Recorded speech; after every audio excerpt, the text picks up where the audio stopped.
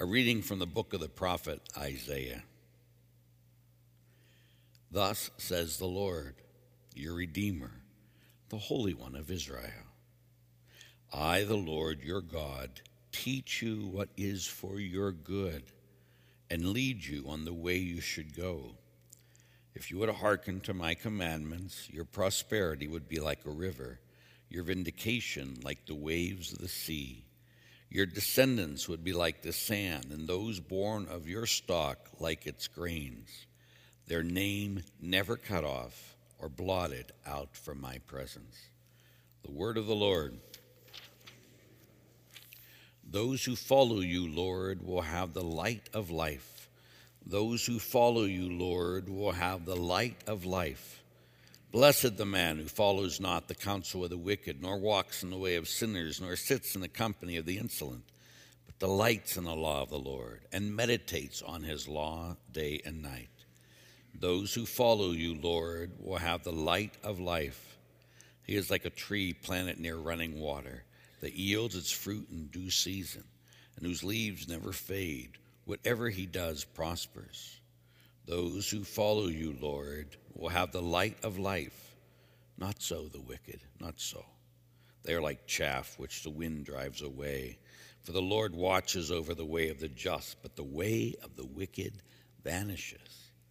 Those who follow you, Lord, will have the light of life. My brothers and sisters, may our Lord be with you. A reading from the Holy Gospel according to St. Matthew. Jesus said to the crowds, "To what shall I compare this generation? It's like children who sit in marketplaces and call to one another. We played the flute for you, but you did not dance.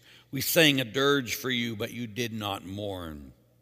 For John came neither eating nor drinking, and they said, 'He is possessed by a demon.' The Son of Man came eating and drinking, and they said, 'Look, he is a glutton and a drunkard, a friend of tax collectors and sinners.' But wisdom is vindicated by her works." The gospel of the Lord. And so today we again start focusing more so on whether we're truly a disciple of Jesus or if we come to Jesus for what he does for us. Again, in the first reading, it talks about in Isaiah, "I, the Lord your God, teach you what is your good, and I lead you."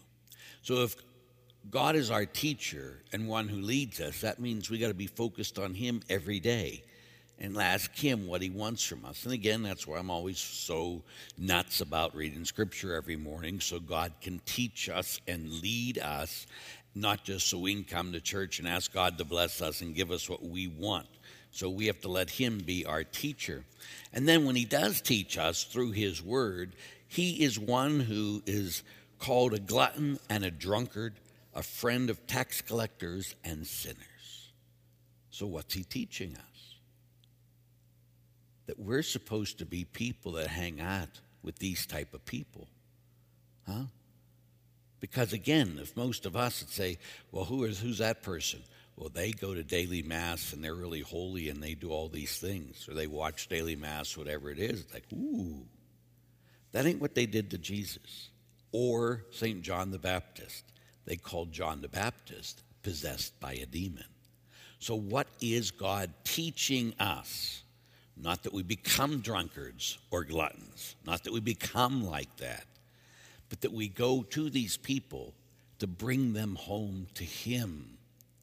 So again, as God teaches us something today, we either ignore it or we do it. He's leading us. We must follow. May each of you know his love today and forever. Amen. Let's stand and pray.